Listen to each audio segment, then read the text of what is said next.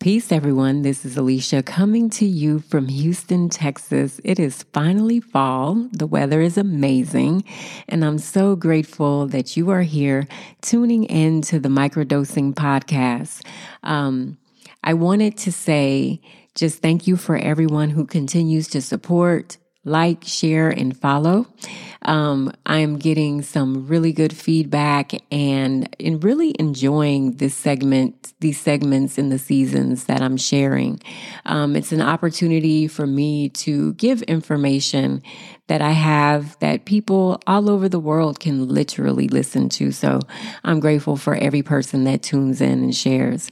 If you would like to follow me on Instagram, it is at microdosing_podcast. You could follow me there. I also have a holistics company, Analog Earth Healing Hub with 2 B's. You could follow me on Facebook as well as Instagram under that name. Would love to have your energy there. So let's go ahead and jump right into it. So this season in particular is going to be a lot of fun for me because I'm going to focus specifically on organs and how our organs house different emotions, as well as the physical implications of housing those emotions and how everything in our body is actually interconnected. So to kind of give you an example, and this is not necessarily an organ, but just kind of follow me on this.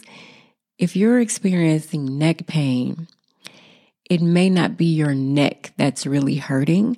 It is probably your stomach that needs some relief. So if your stomach is full of acid or you have ulcers or, you ate something bad or something like that. My stomach is literally growling right now.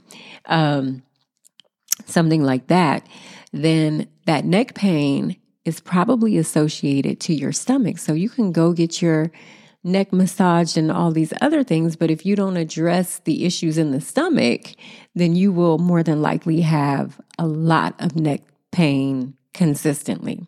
So I kind of want to talk about some of those things. And of course, check in with your doctors and physicians and naturopaths and herbalists and things like that so you can get exactly what you need. But I think that everyone is intelligent enough to receive this information and be able to apply it to their lives. So that's what we're going to spend our time doing in this season. And then one other thing I just wanted to share was it's kind of like a PSA, especially for younger people. What I would like for people to know is this. You have a life force in your body. Imagine there's a big fireball in the middle of your stomach, right? And we'll call it your qi, which is actually a real thing in Chinese medicine. If your life force starts to dwindle, you will have less energy. So it is your responsibility to eat the right foods, drink enough water, to get a certain amount of rest each day so that you can keep your life force active. Another good way to keep that life force active is to focus on your breathing. You would not believe the amount of people that hold their breath each day.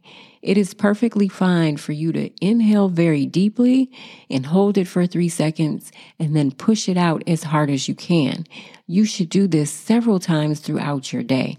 You should be getting up, walking around. Your body is sophisticatedly designed. Sophisticatedly. Is that a word? I don't know. But there's a sophisticated design regarding your body. And we got to take care of that. We take for granted that we're just breathing, but you may not be breathing all of the old oxygen out of your body, which means that it's staying in too long. You are responsible for keeping your life force vital. And one of the reasons that I'm recognizing, right, not just for physical wellness and all the other things that we want to be well about, the thing is this: life is going to challenge you in ways that you could not even possibly imagine. And in order to get through these life-changing events, your life force needs to be intact. It needs to be vital, because if you have burned up your life force early in life, drinking too much alcohol, smoking entirely too much, whether it's cigarettes or anything else, if you are having too much sex, meaning you're ejaculating or having orgasms more frequently than you are revitalizing your life force, not only will it age you quickly, it'll take away your energy. You should not be exhausted after you have an orgasm or after you ejaculate. You should actually have vital energy to work with. And so I'm going to go into this really quickly, but like a man and a woman, when they have sex with each other, a lot of times the man will pass out. The woman will be revitalized. Like she could get up, she can go do chores, she could do all types of things. One of the reasons is she can pull from his life force if he's not aware that he needs to keep that from himself for himself and recycle his own orgasms. And that's just another topic for another day. But sex and intimacy is something that should really give us energy. It shouldn't deplete us. It should not. And so that is one of the reasons that you need that vital life force, so that you can learn how to raise the energy in your body so that you can live longer. And not only live longer, so that you can live healthy longer. So that is going to be my goal with this season 4 of the Microdosing Podcast. And we're going to get into it in the next episode. And we're going to start with the colon, because that's an organ that a lot of people have trouble with. And a lot of people are actually constipated and they don't even realize it. So we're going to get all into that. So if y'all are grossed out, just hold tight, because this is really good information. And I'll go ahead and end this here. But again, thank you so much for being a part of the Microdosing Podcast and getting good information and good love here in this place. My goal is to be extremely compassionate and tell you what it is that you need to know about your body so you can be well.